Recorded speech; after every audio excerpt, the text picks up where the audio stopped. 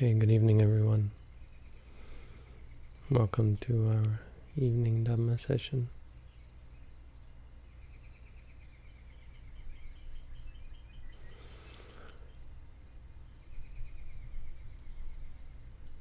So I've been invited, well, a friend of mine, one of the monks here, is putting on a big conference in a couple of weeks, and he needed people to speak at it. So I'm giving a talk. I don't want to make it sound like somehow they sought me out for it. I think I was just available. But one of the talks is going to be on wrong mindfulness, and the other is going to be on Buddhism in a digital age. So I thought maybe in the next week or so I can go over some of the ideas, test them out on you, my captive audience. So tonight I thought I'd talk about modern Buddhism, Buddhism in a digital age. Even just generally a modern age. There's one fairly clear debate or division in modern Buddhism, and that's between engagement and renunciation. I mean, I think most Buddhism is renunciant, is on the side of renunciation, leaving society, going off in the forest. And I mean, it's what when you think of Buddhism, I think it's still more common to think of the Buddha off under a tree in the forest. But there are those who struggle with that and argue for a Buddhism or feel more comfortable practicing a Buddhism that is engaged, that stays in the world and works to better the world, works to engage with the world rather than disengage.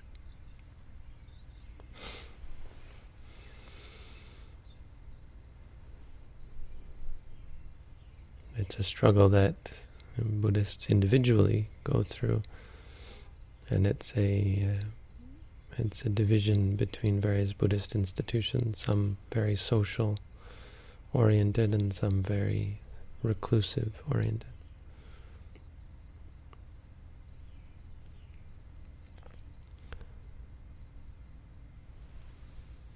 And so this is seen as a sort of a modern dilemma, I think, but it really is actually an ancient dilemma. In the time of the Buddha, there was this question of whether one should be engaged or one should be secluded.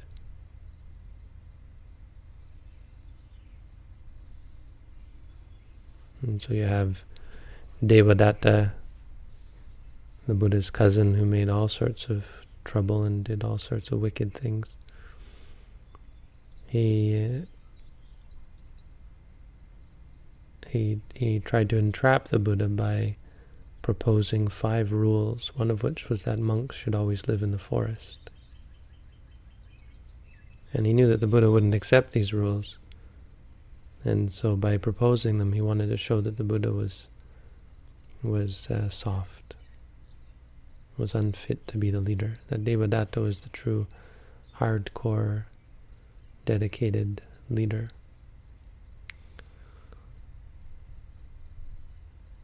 But the Buddha said, of course, no. He said, no, monks don't. If monks live in the city, they should practice Buddhism. If monks live in the forest, they should also practice the Dhamma.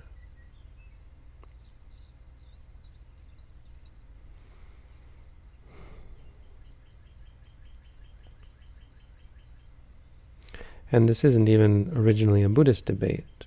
This is in the context of Brahmanism, which had this sort of question as well of how do you fit in this idea of going off in the forest? And it has sort of this, India is interesting because there's this fairly clear meeting of cultures, the indigenous culture and the Aryan culture, the wherever the Aryans came from, these fire-worshipping, horse-riding barbarians.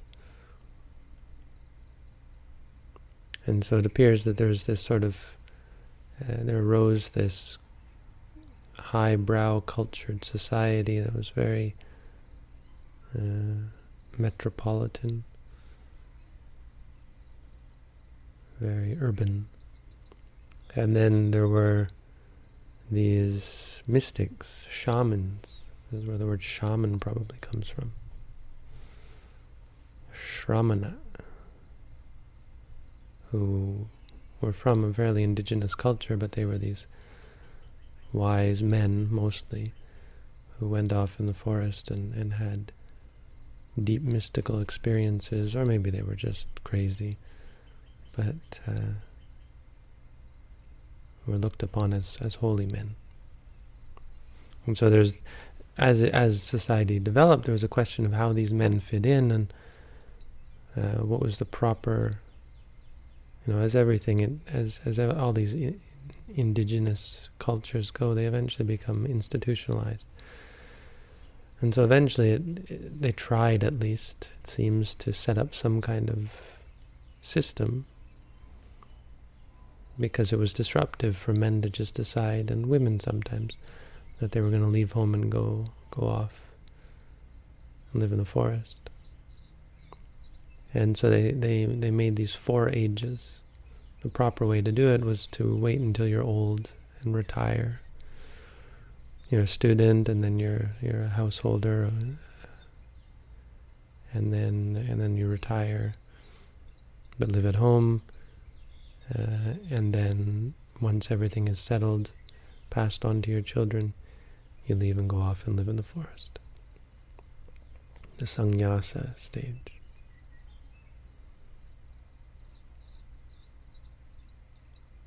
And so this is what the Buddha came into, and the Buddha was, of course, one of these men, although he didn't wait to retire. He was quite the rebel. He left home when he was 29, apparently. Still just preparing to become leader of his clan.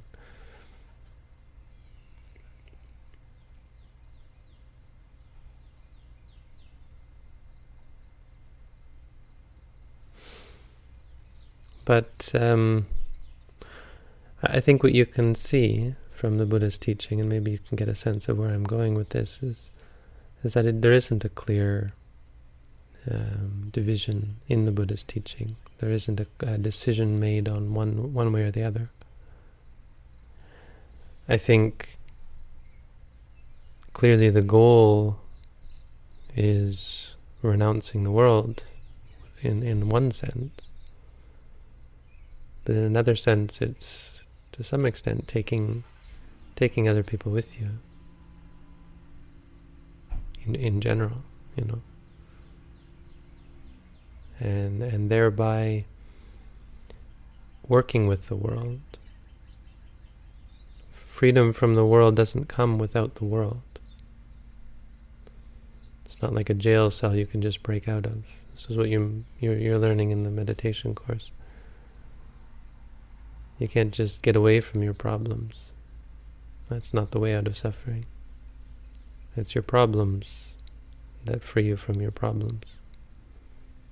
The Satipatthana Sutta is a very good, it's a very special teaching, very powerful teaching. Just simple words. When you're angry, know that you're angry. When you're in pain, know that it's pain. When you're walking, know that you're walking. Not running away from anything. And the world either. To some extent, the world is part of our practice. Other people are part of our practice. And so engagement is a part of our practice. Renunciation and engagement. And so when I look at Buddhism, I look at this division and I think it's an important one. But rather than a division among Buddhists, it's a division among Buddhist practices. There are social practices and there are spiritual practices. There are engaged and there are renunciate practices. And both, I think, arguably should be, or at least can be, part of our path to enlightenment. So, what I'm going to try to do in my talk, in fact, this might be exciting, I'm going to try to figure out the exact time and see if we can do a Second Life session live. So have all of you here with me, and then about halfway through just pop it up and show that you've all been sitting there listening. Just to show the power of Second Life, really, as a communication platform.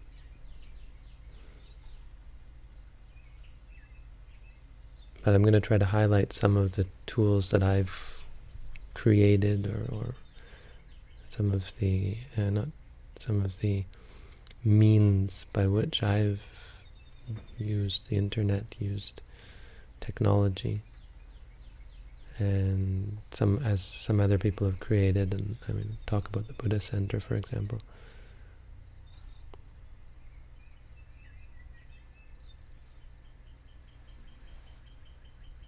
But I want to make clear this distinction that our social practice, I mean, a good example of a social practice is metta. Metta is it's a meditative practice. You just sit quietly alone and send love to the whole world.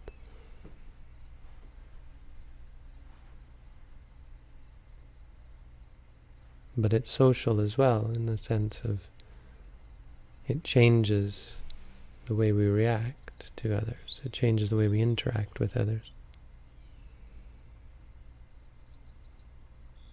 We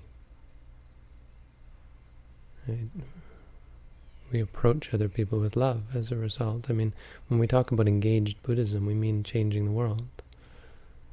We mean doing something to improve the world, not just running away and freeing ourselves.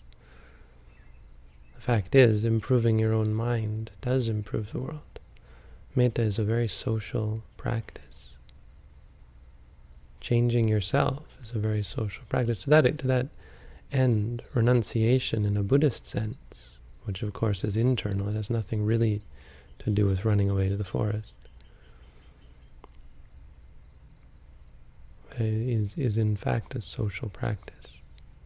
I mean, part of it is social, in the sense that it changes your social interactions. It makes you wiser. I mean, the most important thing it does is teaches you right from wrong, good from bad. Makes your mind clear when dealing with challenges, difficulties, conflicts.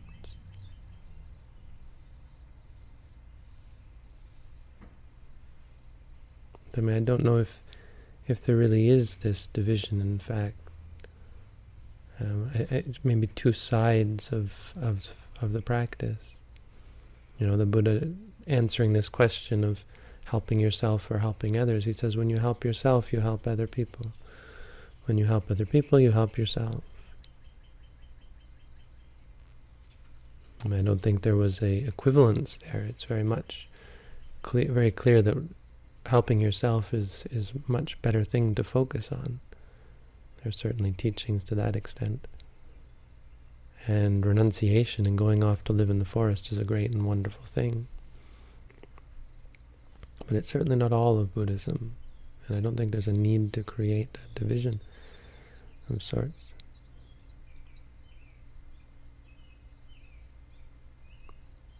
That's the first part of my talk, I think. To talk about all the technology I use. And of course, that's very interesting, but I don't know that it's a topic for tonight's Dhamma. So that's sort of the direction I'm heading, to talk about this idea of engaged versus renunciate. Renunciant? I don't know the actual word.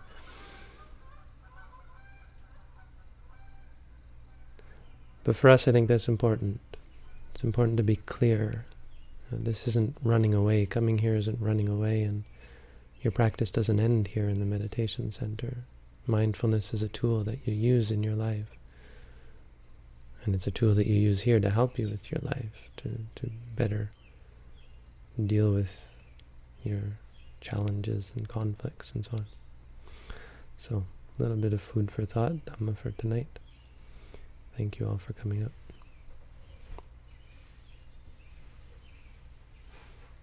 And I've got the question page up, so I can answer some questions here.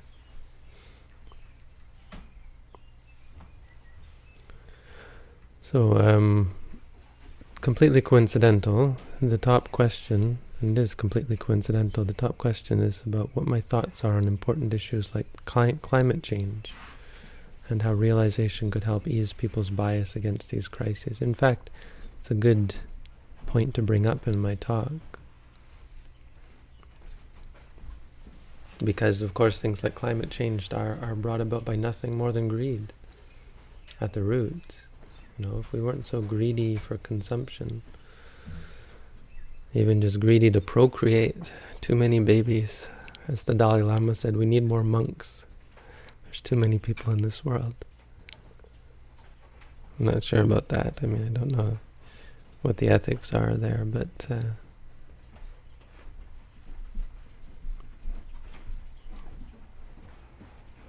I don't know about population. I won't touch that one, but certainly for consumption, our consumption is way out of hand, and our need for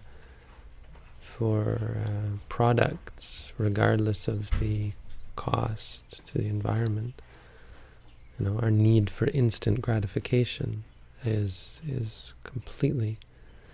Even just our need for meat, for example. We don't need to eat meat. We have no reason to eat meat. And it's incredibly expensive to the climate and even to our individuals. So, I think our practice certainly improves these. And so I've talked about this before, but I think things like climate change are not incredibly worth focusing on, because it's like a band-aid solution.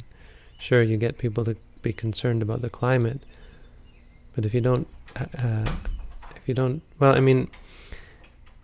looking at the climate does make people more aware of their greed and force people to give up their greed. But let's be clear that the real problem, the most important thing to address is our greed.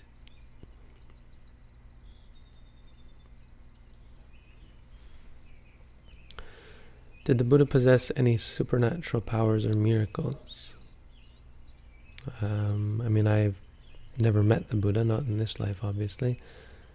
But I have no problem believing that the Buddha had powers beyond what most of us would believe possible. Or powers beyond what most of us are capable of. We're told to hold our hands up to our stomach as opposed to laying them on our laps. Is either position okay? Yes. The body position in our tradition, not so important. It's all about the mind. The mind is what's more important. In Theravada, recently read that only those who practice meditative monastic life can attain spiritual perfection. Enlightenment is not thought possible for those living in the secular life. Of course, it's easier that way, but could it be possible? Yes, whoever wrote that doesn't know what they're talking about. There's a queen who became an arahant, very famous example. It's very Theravada Buddhist, a queen. And the Buddha said, either she becomes a bhikkhuni or she just wastes away, because there's no way she's going to be able to be a queen. And so the king said, well, then let her become a bhikkhuni.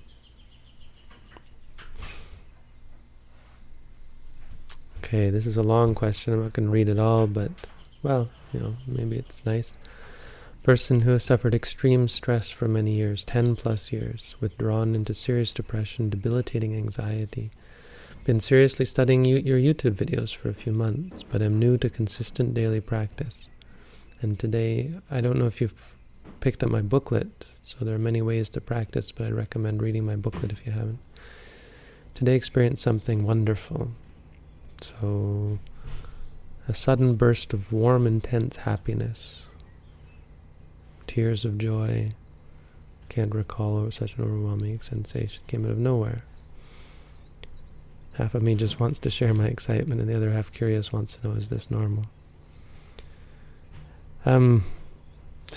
Great. I mean, it's great for you to be able to see that you're not cursed, you're not stuck. I would say, you can see that now that your brain is capable of pleasure, and that the meditation clearly helps you break out of this rut, because our behaviors become habits. And so things like depression for 10 years, that's got you stuck in a fairly deep rut. But miracle of miracles, just a little bit of meditation and you can pop yourself back out of it. Why? Because those 10 years, it's not like you add up those 10 years and you've got 10 years worth of depression. Old stuff fades. We're still only dealing with the present moment. So if in this moment you start meditating, people wonder, how can a few weeks of meditation counteract years of depression or anxiety? It's because those years don't exist. They're past. It's just you counting. The truth is, well, what are you now? And it's based on what you've done before. There's no question that all of that had an effect, but you're still just dealing with you and your brain, right? And so creating new habits of mindfulness, it works. It pops you out of it. So your next step, of course, is to learn to become mindful of the joy, because that's not the goal. It's a good sign. It's a sign that you're learning to let go of the depression and so on, and find ways to be more centered, more peaceful. But the joy itself is something that you have to note. Otherwise you get attached to it and you'll be looking for it, and you'll even get upset when it doesn't come. You'll see this as you practice, but just to give you a bit of a shortcut so you don't get caught up in it.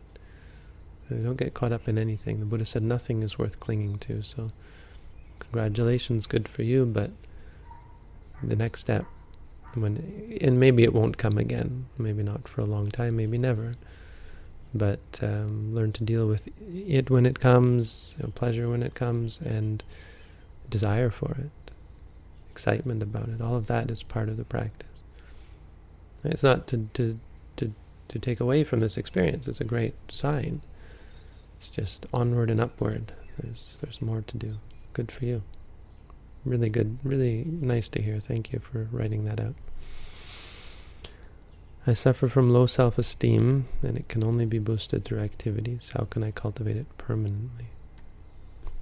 Well, we don't need self-esteem. We're worthless.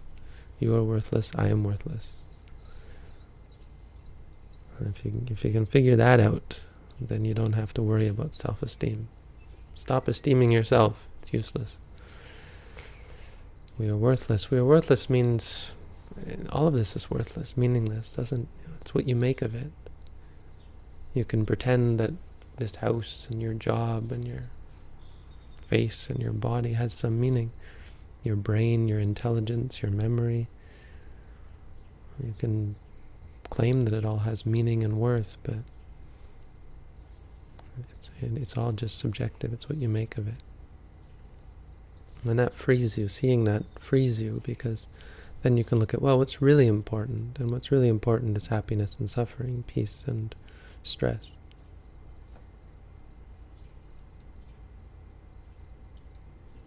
I have a sense of always being alone, even when with others in groups, not a sense of loneliness, but it's like I'm the only one there. Is this normal? So these questions of what is normal are not, I've talked about this before, it's not proper to ask, and I should maybe put it in the things. please don't ask, is it normal? Or please, rephrase it and ask yourself, what do you really want to know? And do you want to know whether you are a freak? And is that what you're asking? Because you are you, and that's most important. It's most important to see what is. Asking what's normal doesn't do us any good because, well, who cares? Maybe normal is a horrible thing to be, right? We're not trying to be normal. We're trying to be good and pure and perfect to some extent. Free. We're trying to be free. So, good question would be, is that a positive state? Is it a negative state? Those would be better questions to ask. I mean, I'm not criticizing this. People ask this all the time, but it's just I think it may be a little lazy because is this normal? It's not a useful question. You got it twice tonight, and I'm not attacking you for it. I think I would probably ask the same thing, but it's you have to think it through. What do you really want to know? So, good question is it good? Is it bad? Those are probably more important. So it's neither. I mean, it's an experience. So try to note it and be mindful of your feeling or something. If you like it or dislike it, you note that, and so on.